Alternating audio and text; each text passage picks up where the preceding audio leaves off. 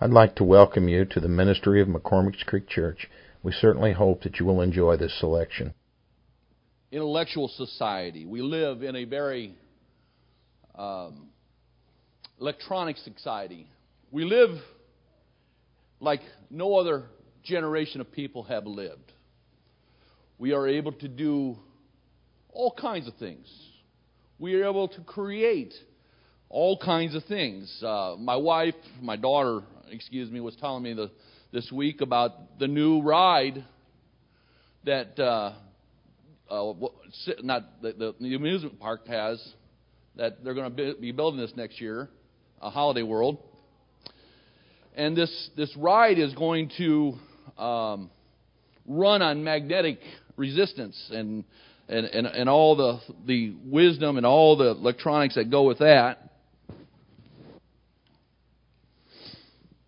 We live in quite a society today that is able to take and out of thin air what once was science fiction and all the dreams and all the thoughts that science fiction writers put into the turn of the century books like Lost in Space, all that. The one thing that they have not really been able to create is peace. You see, the world cannot give peace like my Savior. They try. They try to bring about their ideas of what real peace is. They try to medicate peace. They try to use psychology to bring peace of heart, peace of mind. But you see, they just can't do what my Jesus can do. And this morning, if you get nothing else this morning, if everything I say from this point on is just babble and just stuff, just words, if you get nothing else, know that today, that if you're needing peace, today you can get your peace. If you're struggling today, if you're struggling in your heart, if you're struggling in your soul, if you're struggling in your mind, today you can lay it down and receive peace. You don't have to carry your struggle. You don't have to carry your conflict. You don't have to carry your burden. This morning you can come down here, or you can stand in your pew, or you can sit in your pew, and you can ask God to help you with your problem. And He will meet that need. Because that's the promise of the Word of God. The peace that I give, no world can give. No society can create. No company can manufacture. The peace of the Lord. That is a peace that goes beyond all that we can ever think or say. We live in a very troubled time. We live in a time when so much stuff is thrown at us, both in the world and in our economics, in our world of politics, in our world that we just have right here. And there's so many things that are thrown at us as individuals, as families, as a church. And what we fail to do is to give God a chance. We fail to let the Lord minister to us, and we end up carrying things that we don't have to carry. I'm not sure who I'm talking to this morning, but I'm trying to tell somebody here this morning that you need to lay it down. You need to lay it down and let God carry it for you. I started, actually all week long, I've been trying to find my way in this lesson. And it was a difficult time for me.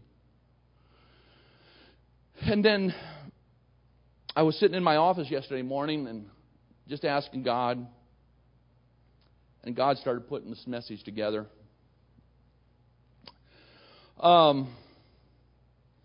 We have been enjoying the process of teaching lessons on marriage this last couple of weeks, and today we're turning a corner. Today we've talked about marriage. What is marriage? We've talked about communication in marriage. We've talked about what makes a good marriage. But today we're going to turn a corner. And this morning I want to talk to you about help for broken homes. Man, you talk about broken homes. It seems like every second or third person you know has a broken home, or what we call a broken home. And there is help for those. For some, it's just the needing a little bit of extra money to take care of a need that is there. For some, it's more than that. They're needing the intervention of the church, or they're needing an intervention from outside sources, whatever they may be, and to help bring things in line. But we have lost so much in our society about what a home is. From the very beginning of time, one of the two basic foundations that God set in the Bible was first marriage, and then second the home. And in Genesis 2:24 it says, "Therefore shall a man leave his father and his mother, and shall cleave unto his wife, and they shall be one flesh." That's a home. They shall be one flesh. They shall have one desire. They shall have one commitment. It's towards their husband. It's towards their spouse. God established the home because out of the home, all other things come. And so if the devil can destroy our homes, he can destroy so much more in our society. When there's turmoil in our homes, then there can be no peace or sanctuary to go to find peace. You go to Proverbs and you find all kinds of things in Proverbs that talk about a contentious woman, an angry man. And when those things are in the home, there's no sanctuary. There's no respite from the turmoil of a home. And before I get too much further, I'm going to read my text. In Genesis 21, 9 through 21, if you'll stand in respect of the Word of God.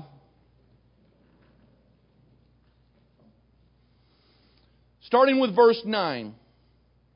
"And Sarah saw the son of Hagar the Egyptian, which she had borne unto Abraham, mocking." She's talking about Ishmael. "Wherefore said she unto Abraham, Cast out this bondwoman and her son, for the son of this bondwoman shall not be an heir with my son, even with Isaac. And the thing was very grievous in Abraham's sight because of his son. And God said to Abraham, Let it not be grievous in thy sight because of the lad, and because of thy bondwoman. In all that Sarah hath said unto thee, hearken unto her voice, for in Isaac shall thy seed be called. And also of the son of the bondwoman will I make a nation, because he is thy seed. And Abraham rose up early in the morning, and took bread and a bottle of water, and gave it unto Hagar, putting it on her shoulder and the child, and sent her away. And she departed and wandered in the wilderness of Beersheba. And the water was spent in the bottle, and she cast the child under one of the shrubs. She went and sat down over her shoulder. She went and she sat down over against him a good way off, and as it were a bow shot. For she said, Let me not see the death of the child. And she sat over against him and lifted up her voice and wept. God said to the voice, God heard the voice of the lad, and the angel of God called to Hagar out of heaven, and said unto her, What aileth thee, Hagar? Fear not, for God hath heard the voice of the lad where he is. Arise, lift up the lad, and hold him in thy hand, for I will make him a great nation. And God opened her eyes, and she saw a well of water. And she went and filled the bottle with water and gave the lad drink. And God was with the lad, and he grew and dwelt in the wilderness and became an archer. And he dwelt in the wilderness of Paran, and his mother took him a wife out of the land of Egypt. You may be seated. God, I just ask your blessings upon this morning and upon me, and I ask that you would do a work here this morning, Lord, in the name of Jesus. Amen. Today in our lesson, we're going to talk about what happens when our past life crosses into our present redemption. Let me ask you a few questions. When it comes to your home life, when it comes to your married life, when it comes to your life in general, because you grew up, but as you grew up, and it probably happened in your teenage years, and you were looking around, what did you decide you wanted out of life? Did you, as I look at some of these older families in here and some of these older folks, as you were a teenager and you were heading into adulthood, you said, I want something out of life. Have you reached it? Did you ever look at your parents and say, I'm not going to do it their way. I'm not going to raise my child this way. I'm not going to raise my son that way. I'm not going to have a family like this. When you were thinking about having a family, what kind of family did you imagine you were going to have? And do you really know what a healthy family looks like? You know, if I can tell you that even at the best of circumstances, rarely will we ever meet what we call a perfect family. For every family has its flaws.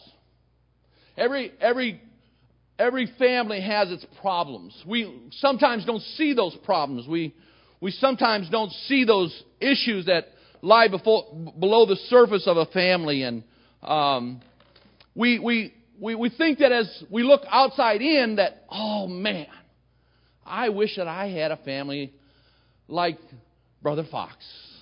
I wish I had a family like Brother Hill or Brother Krause or whoever you think has the perfect family. You know, we really don't really know. We look at other people around us and we don't understand or we don't comprehend what a perfect family is. And so sometimes we come into we look at it as a person outside looking in, and we think, I can never reach that goal. I can never be just like that. But you know, even families continue to suffer the effects that when they come out of the world, the problems that a family has will come into the church. When a family is outside and they're coming into the church, they're carrying a whole lot of baggage with them. They're carrying a whole lot of problems. And even after they get into church and been in church for a while, they still hide issues. They still hide things from the side of everybody else, and God slowly deals with them on that. You see, sometimes there's anger between parents. There's distrust. Sometimes there's broken trust in a family. Sometimes there's poor financial understanding. Sometimes there's lack of values and poor child rearing skills, and that list can go on and on and on, and it all comes into the church, and somehow through a period of time and effort and the Word of God, God somehow is able to smooth out some of those rough edges that we face. But sometimes it's a daunting task. You see, these things that happen outside, when we say to ourselves, the world is against me, nobody understands how I feel, we end up blaming everybody else for the bad choices that we make, and what the real problem is that we just don't take time to think through the things that we're about to do, and we make bad decisions. We say that when we come into a Christian walk, before we can begin to really display the true attributes of a Christian, we got to deal with the problems that we have in our homes, and we got to deal with the problems that we have in our hearts, and we got to settle the issues. You see, the church is not a place of panacea. It's not a place where there's just everybody is just euphoric. Everybody is just wonderful. Everybody is just all smiley. Because in every heart there's problems of sin. There's problems of anger. There's problems of guilt. There's problems of shame. And all that comes into the house of God. And the preacher tries to use the Word of God to try to deal with certain issues. And sometimes God speaks to a heart, even though the minister is not ministering in that area. It's a wonderful thing that a man or a woman can come into the house of God with all that baggage. It's a wonderful thing that when a man or a woman comes into the house of God and he's got guilt on his heart. He's got shame on his heart. He's got sin in his soul. He's got pain in his body. He's got addictions that he has to deal with. He's got problems outside of people trying to do something in his life where it's not constructive. He's got all these things that he comes into the house of God and he doesn't know where to turn. He doesn't know what to do. And he comes into the house of God and he comes into an altar, or comes to an altar, and he puts it under the blood. But we can't expect that just because he puts it under the blood and God forgives him of all those sins, that all those problems are going to go away. Because sometimes the things that we've done out in the world, they come back and haunt us. They come back and get us. You see, just because it's under the blood, there's still some cause and effects to your life from what you were before you came to Christ. The family suffers by so many dynamic problems. Children don't mind parents. Parents fight with one another. Parents yell at one another. Parents say mean words to one another. Parents ignore one another. Parents ignore children. Parents slap children. Abuse them. I'm not talking about discipline, but I'm talking about actual abuse.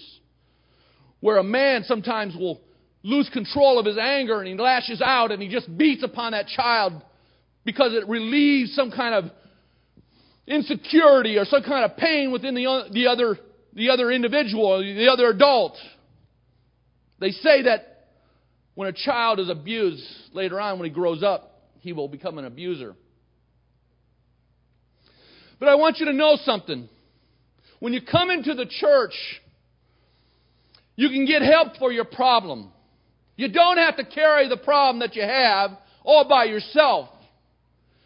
You see, when you come into the church, God didn't call to condemn you. God didn't call you to lay more guilt upon you. In John 3:7 it says, For God sent not His Son into the world to condemn the world, but that the world through Him might be saved. God calls us out of that condemnation. Romans 8:1 says, There is therefore now no condemnation to them who are in Christ Jesus, who walk not after the flesh, but after the Spirit. For the law of the Spirit of life in Christ Jesus has set me free from the law of sin and death. Right. I am set free when I put it under the blood. And sometimes that stuff comes into the church, and the church has to deal with it. Can you imagine what it was like to be Sarah? Can you imagine what it's like for Sarah? She was a beautiful woman. Several kings desired her. Several kings took her. And they were going to make her a wife. She had it all. She was beautiful. She had everything a woman could want. Her husband was rich. Her husband was well respected. Wherever he went, and in some cases he was even feared by kings and priests. He was a wealthy man. He had gold. He had silver. He had jewels. He had cattle. He had sheep. He had servants to do his bidding. He had servants to guard his tents. He had it all. But most of all, what he had? He had a relationship with God. But if you look out of the scriptures that we read this morning, he had one more thing. He had a dysfunctional home. You see, the picture that Sarah had for Abraham was missing one thing. It was missing an heir. And she had been promised, Abraham had been promised, that he was going to receive an heir. He was going to receive a child that would take on the name and be able to grow into a great country and a great nation. That he was going to be as big as the sands of the sea and the stars of the sky. And yet, as time went on, there was no child. And back in those days, a barren woman who didn't have children, she was a source of embarrassment and a reproach to others. We see this in Scripture, that if you were to go backwards in what was being told, Sarah, when Hagar conceived, Hagar started mocking Sarah and causing all kinds of grief. You see, we see the same story played out in the children of Hananiah, the mother of Samuel, the prophet. Hananiah and Peninnah, Hananiah couldn't bear children, and the other wife was just giving her grief. And the promise of a child came from the God that He was going to provide her a child, and God helped her to conceive. But the point is that sometimes when a woman is not able to conceive, there's some bitterness that starts to grow in the heart. There are so many women who have to deal with the emotional scars of being childless. If you open up your paper, even today, you look at you go to the classified ads. There's a little section in the classified ads. It's called adoptions. And there are people in those ads that are reaching out to somebody to say, "Can I have your child?" There's people who are looking, however they can do it, to find a baby to love because they don't have that child.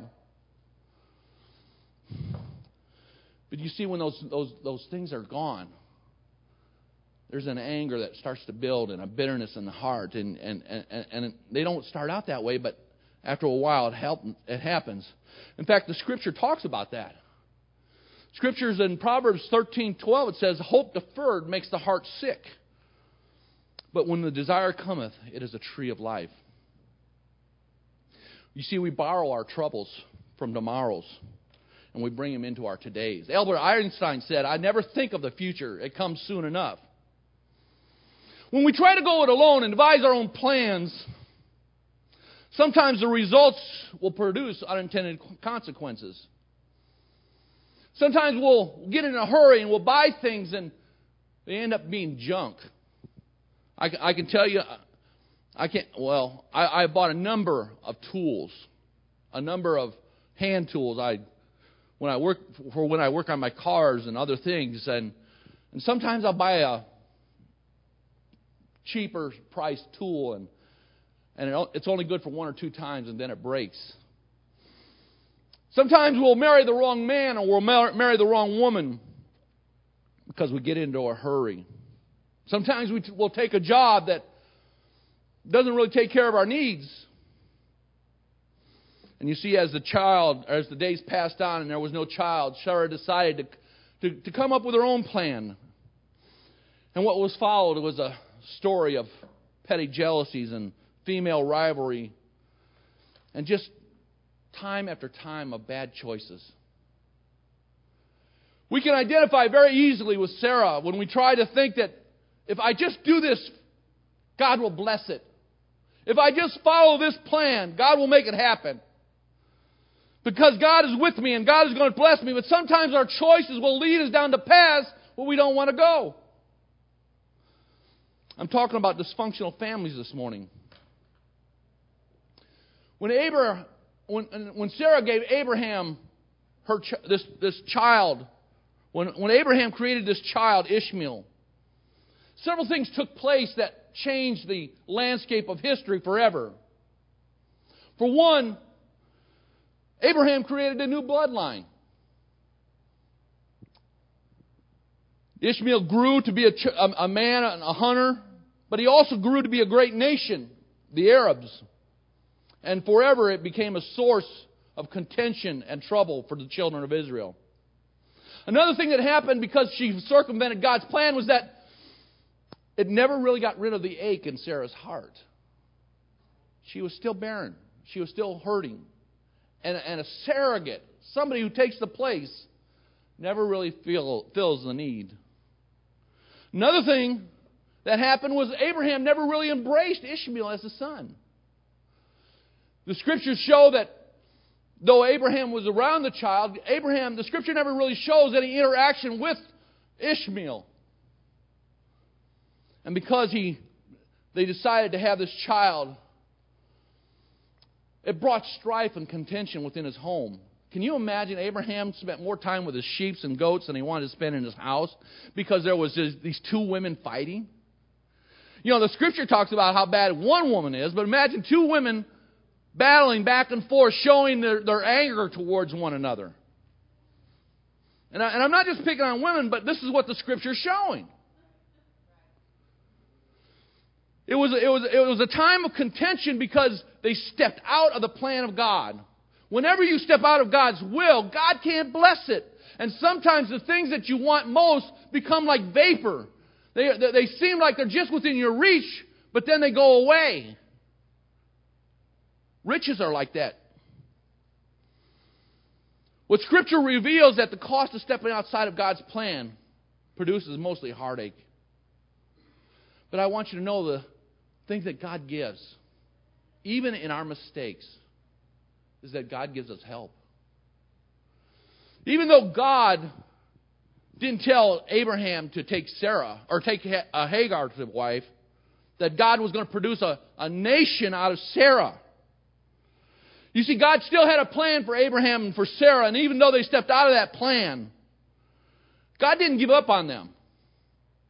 The point is that no matter what mistakes we make in our life, if we put it under the blood, God still has a destiny for you. God still has a destiny for me. When we put it under the blood and we ask God's forgiveness, God can still change and use our lives for something that is good. God's not done with us. Sometimes as parents, when our children are, for lack of a better word, bad, or when they do something we don't like, sometimes as a parent, we may not speak to that child for a while. Or sometimes we'll just, and sometimes they got it coming.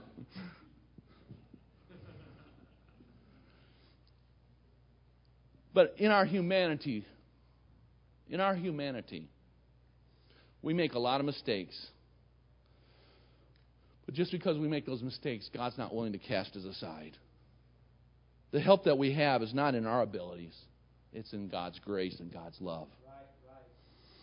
You see, we live in a world that has become so commonplace. Sin has become so commonplace and so excessive that the morals of our society, they're in a downward spiral.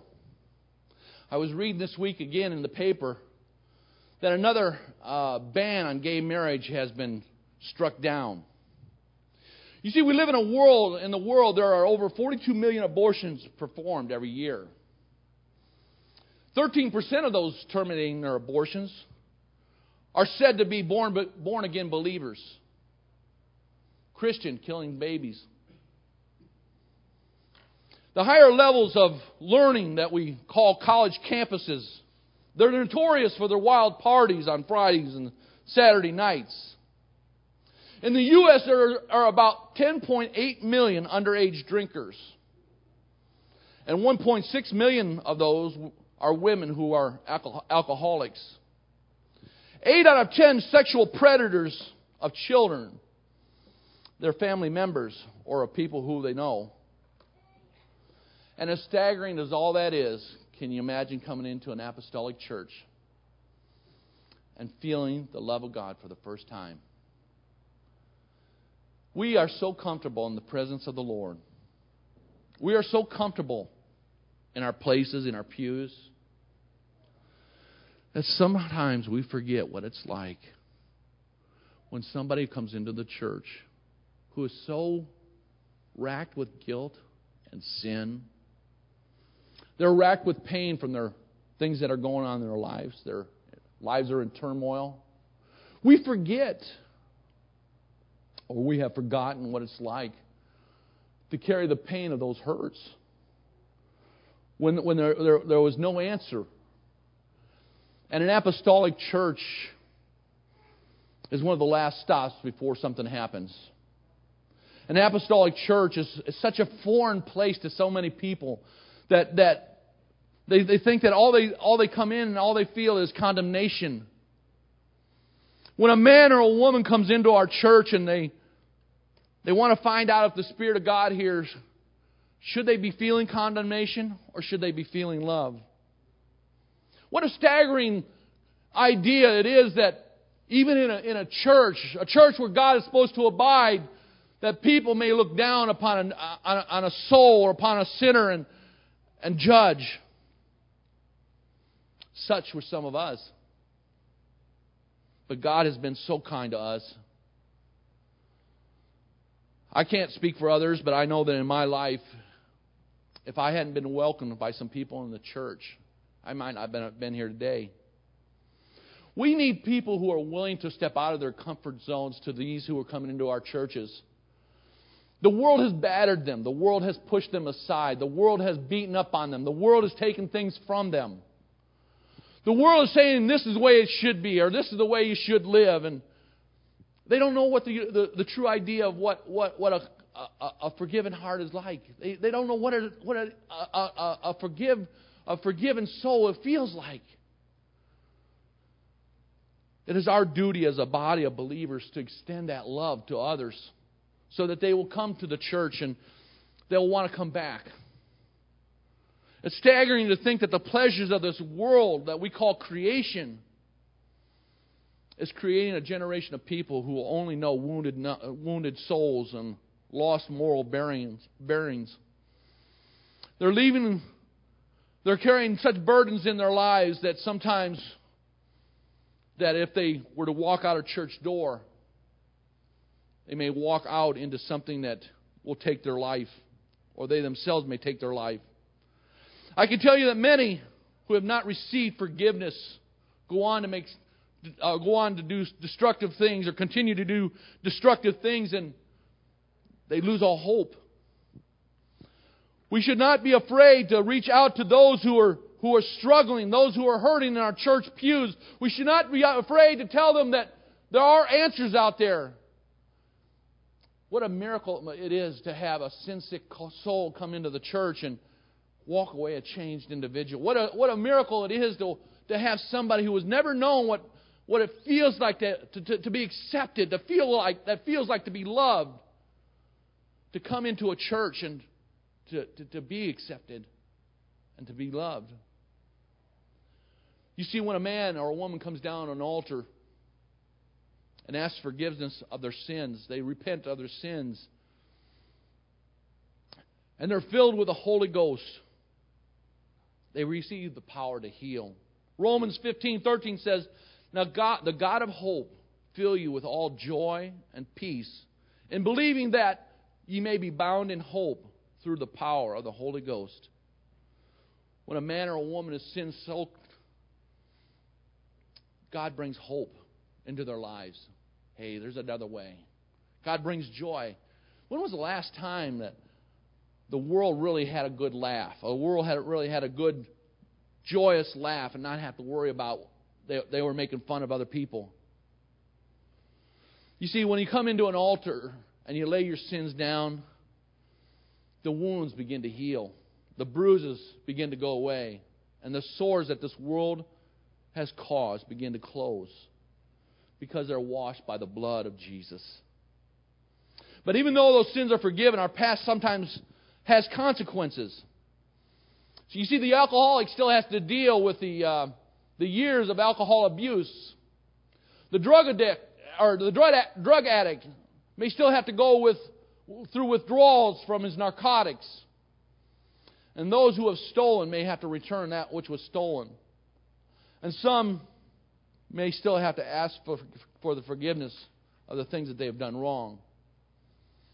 The things that we've done in our past can be very devastating to our families. Just like Hagar, who was one day in a tent that had everything. She lived in a community that had food and water and shelter and protection. The next day she's out. She's out of her comfort zone. She's thrown out. She becomes homeless. She has very little food. She's cast out on her own, and she doesn't know where to turn. Her life is turned upside down and is turned into a mess. But the first thing that we as a church, and what the first thing that as new Christians must understand, that we're not walking alone. What the Scripture teaches us this morning is that we're not going it alone. That no matter what kind of trouble we're in, no matter what kind of situation we're in, God is still with us. We don't have to walk by ourselves. We don't have to walk by our own creations. But that God is willing to meet our needs if we'll just trust Him. What does the song say? I had to go to Brother Hill for this because I couldn't remember all the words. But the song goes like this. He giveth more grace when the burdens grow greater. He sendeth more strength as the labors increase. To added afflictions, He addeth His mercy. To multiplied trials, His multiplied peace. When we've exhausted our store of endurance, when our strength has failed ere the day is half done, when we've reached the end of our hoarded resources, our Father's full giving is only begun. Because you see, His love has no limit. His grace has no measure. His power has no boundaries known unto men. For out of the infinite riches in Jesus, He giveth and giveth and giveth again. That's the God that I serve. Just when you're at the end of your resources, He gives you some more. When you're at the end of your strength, He gives you some more. When you're at the end of your rope, He gives you the strength to hold on. When you've made a mistake, He shows grace. When you feel unloved, He shows that love. Oh, we serve a loving Father. The things that we fail to understand is that God is still reaching for us. Just like Hagar was in at the moment of her destruction, and the child was under a bush and ready to die, and her food supply was gone, and her water supply was gone. God called out to her, Hagar, what aileth thee, Hagar? For fear not, God, for God hath heard the voice of the lad where he is. What ails you, Bob? What ails you, Tony? What ails you, Paul? What ails you, David?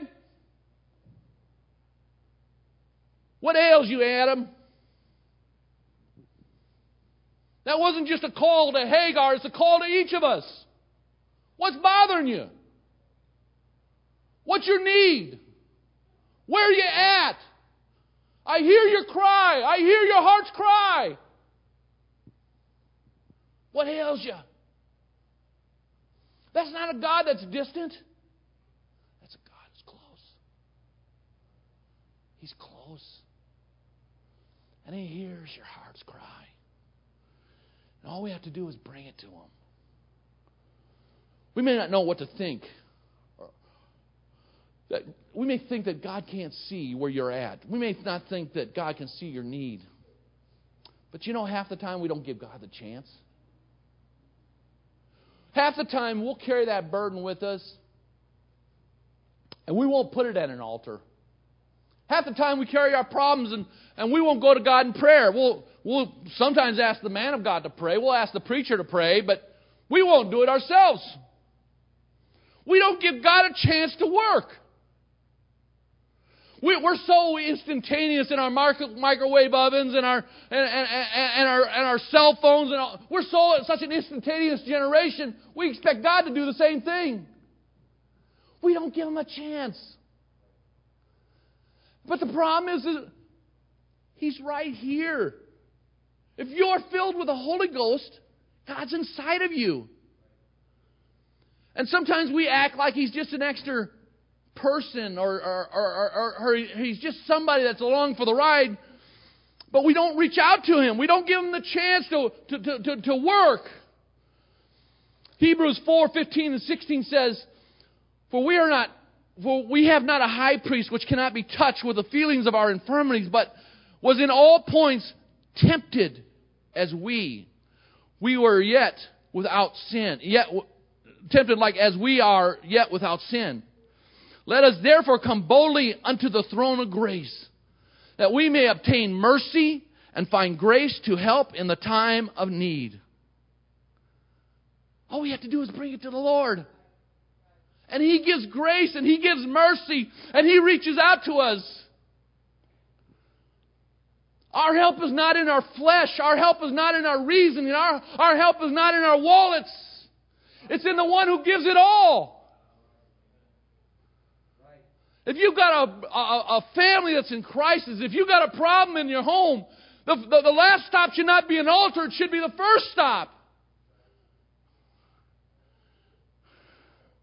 We don't walk this road alone, but we can call on a Savior in the hour of our need.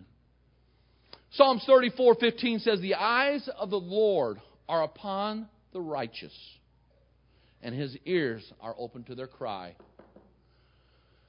When was the last time you cried out to the Lord? God knows where you're at.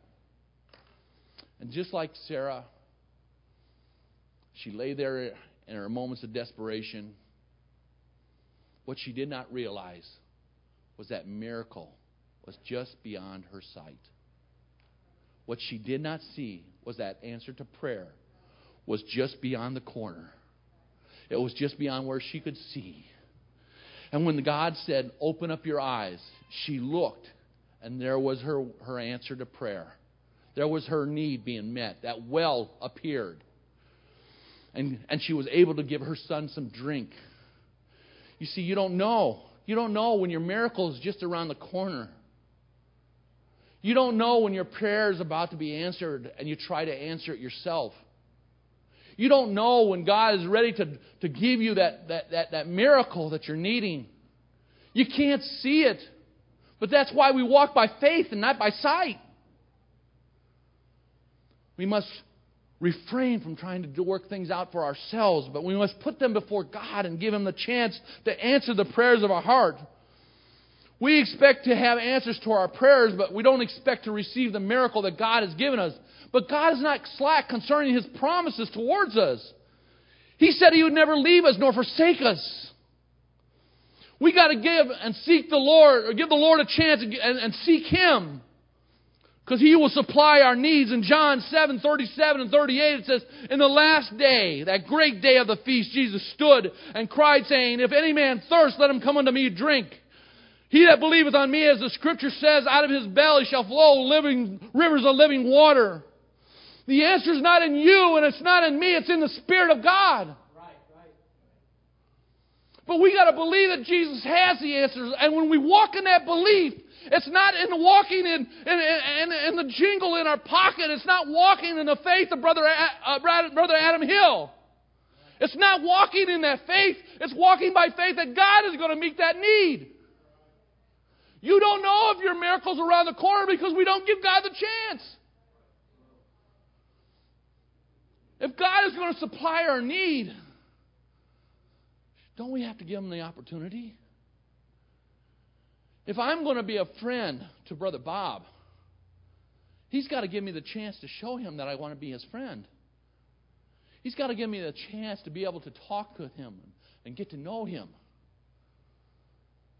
I'm just using you today because I'm here up front, but it's like that in the whole church. We got to go beyond. As we thirst for the supply that Jesus has, we got to give Him the chance to speak to our heart. James says, sometimes, let me back up just a little bit. The things that we want are not always wants, but they're not always needs, but they're wants. James 4:3 says, we ask and receive not because we ask amiss, that we can consume it upon our lust. You know what the definition of a dysfunctional family is? We hear the term thrown about, it's bandied about, and we hear it a lot in our news. And so, you know, I had my own ideas about what a dysfunctional family is. So instead of just coming up with my own idea, I went to Wikipedia. Now, Wikipedia gives this definition of a dysfunctional family. A dysfunctional family is a family in which conflict, misbehavior, and often child neglect or an abuse on the part of an individual parent occurs continually and regularly, leading other members to accommodate such actions. What he's saying here is that conflict or dysfunctional family is when the family doesn't work and there's constantly arguing and fighting going on. Fighting between kids, fighting between parents and kids. There's a constant misbehavior among the family members. And often when it involves neglect or abuse, those sometimes within the family would help encourage or cause the abuse to continue. They'll turn a blind eye to it. You see, the Scriptures are complete with examples of dysfunctional families. You see, Abraham was a blended family. Hagar became a single parent. Rebekah and Isaac took the sides of their favorite children. King David failed to discipline his children, and one even tried to steal his throne, and it can go on and on and on. We can talk about Samuel, who didn't discipline his own children, and they didn't have a walk with God, and they left the church. We can talk about so many different people, so many different families in the Bible that they all fit within the context of what we would call a dysfunctional family. So let me bring this lesson full circle. Let me ask you again this question. Do we really know what a healthy family should look like? Maybe the idea of what a successful family is so convoluted in your heart and in my heart that maybe we think what a successful family is the Brady Bunch. Maybe we think what a successful family is the Partridge Family. For all those who are a little bit older. Maybe we think what a successful family is Archie Bunker and All in the Family.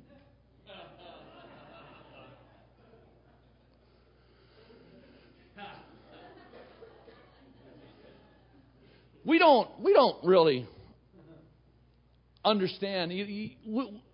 I was thinking about this as I was putting this lesson together. I was thinking, where do we get our ideas of where a successful family comes from? And so I did some research and I came up with this. In May of 1990, the Department of Health and Human Services came out with a study on what is a successful family. And based upon the various assumptions about what a strong family does, researchers have developed a list of structural and behavioral attributes that characterize what a successful family is. And though there are variances in the difference in disciplines and perspectives, they've come together with a consensus about what the basic dimensions of a strong, healthy family looks like. So this is what they say a successful family is. And some of this is very interesting. According to the Health and Human Services, a successful family contains the presence of effective communication. Its pattern is one that is most frequently mentioned among strong families. We talked about that last week in marriage. One of the best ways to have a successful marriage is to communicate. If we're going to have a successful family, we got to talk to one another, not yell at one another, not shout at one another, not cause trouble for one another. But when we have problems, if we're going to have a successful family, we got to learn how to talk to one another. We're so busy talking on our telephones. We're so busy talking about tapping on our electronics. Sometimes we fail to talk to the person just across the room. Another attribute of a successful family is the encouragement of individual members that encompass a range of effective dimensions related to mutual support, recognition, and respect. Now, this commitment goes in two directions. Each family member is valued. Each is supported and sustained. At the same time, they are committed to the family as a family unit, a sense of being on a team. In other words, an effective family is that you as an individual hold importance. You as an individual have values. You as an individual are important with all your strengths and all your abilities. And we are to encourage those things to continue to grow. But at the same time, we must not forget that you are not just an individual, but that you are part of a whole that we call a family. We are part of a unit that we call a family. We sometimes forget that it's not all for one and one for all, but we are all in it together. Another thing that the Health and Human Services recommended was a religious or a spiritual orientation. It is identified by many researchers as an important component of strong families. All studies have found some aspect of religiosity or spirituality as a component of strong families. You see, even the government recognizes that you need church. If you're going to have a good family, you're going to need church. If you're going to have a good moral base, you're going to need church. If you're going to have a good relationship with God, you're going to need church. If you're going to have good friends, you need church. If you're going to have a good relationship with the pastor, you need a church. If you're going to have a good relationship with God, you need a church. No matter what else happens in your life, you need a good church. Have I said it enough? We need church. We need spiritual guidance. We need spiritual leading. We need spiritual help in many different areas of life. And the church is the place to get that. It's not the evening world. We're not going to open up the middle pages of the evening world and find the help that we need. We're not going to lift up the classified ads in the Herald Times and find, oh yeah, help for troubled families. No. Where you're going to find help for troubled families is right in the Word of God and in the church. Another character quality of a strong family is a family's ability to adapt to stressful and potentially damaging events, as well as predictable life cycle changes. Also, as identified as an important characteristic, they know how to deal with trouble in their family. They don't take it outside the family. They don't take it someplace and brag about it, but they deal with it as it comes. They don't just collapse. A successful family doesn't just collapse because they're in trouble. They work it out. A successful family is not isolated. That's a big one in our society today. We don't stay isolated within our four walls. It's not us four, no more.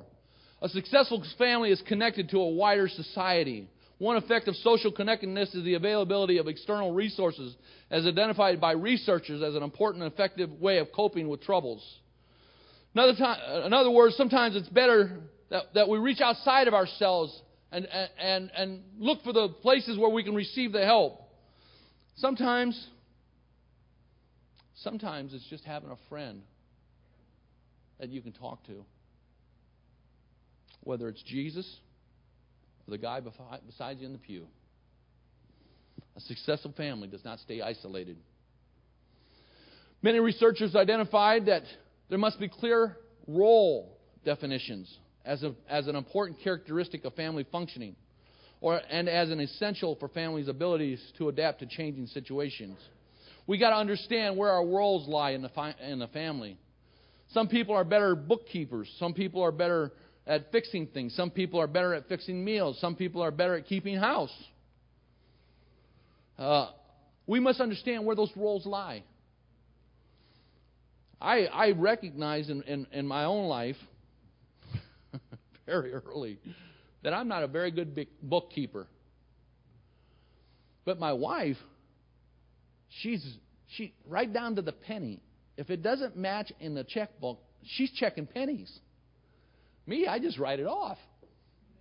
It's a penny. I don't care. But I advocated the role that she can be my bookkeeper because she's better at it. That's her strength. And in each one of you, you have a strength that you do well in the family with.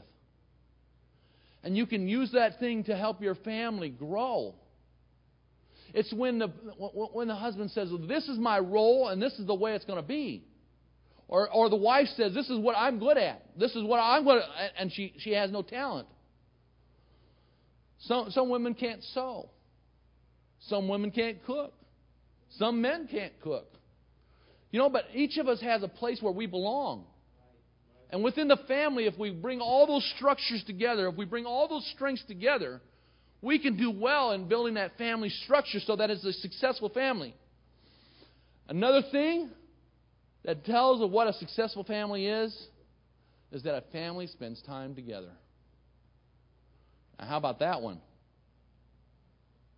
Sometimes we have to put aside the baseball practices. Sometimes we have to put aside the friends going here and going there. Sometimes we have to put aside our own busy schedules and spend time with the family. Even our own pastor has a time that he sets aside for Mondays that is for the family. And if we're going to have a successful family, we got to work together as a unit. If we're going to have a successful church family, a successful church body, we as a church body cannot stay isolated. We need to talk to one another and encourage one another and lift up one another. And as we grow in our abilities to help one another, as we grow in our abilities to strengthen one another and encourage one another, as new people come in, we can assimilate them into our body, into our family, and help them to grow. We each carry a strength with us. We each carry a talent. And as a whole, we become a church family. We may have our arguments, but in the middle of those crises, we need to work them out, not harbor them, not hold them in. Yes, church families do spat once in a while, but when we do, we have to forgive as Christ has forgiven us. Let's stand. In the weeks ahead, the lessons turns towards the roles of parenting and what makes a good parent and how that parents work within the home and how to deal with conflicts. But you see, when we come to Christ, we become new creatures. And we're not called to walk the same path that the world is walking. We're not called to carry the same burdens, the same ideologies, the same concepts that the world carries. But we're called to walk a different path than what the world is walking. A path that leads to heaven. And as a family, we want to get there together. So let's not wound one another. Let's not hurt one another. And if we are wounded, let's forgive. Just as Christ forgave us, let's forgive. Because I would rather make heaven my home than to be around when the next wave of God's judgments come. Let's bow our heads.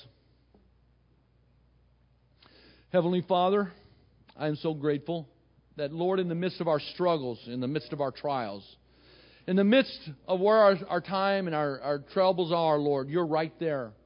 You're ready to answer the heart's cry. You're ready to meet the need. Help us, God, not to rely upon our own wisdoms and our own thoughts, but help us, Lord, to lay our hearts in your hands and lay our needs on your heart. And let us reach for you, God, for you are the one that gives all the needs and supplies all our needs according to your riches and glory. I would just ask your blessings upon each one today as we go forth. Let your Spirit guide us today, and let your Spirit speak to each heart that is here today of what has been taught. And we just ask that you would minister to this family of believers. We ask these things in Jesus' name. Amen. You're dismissed.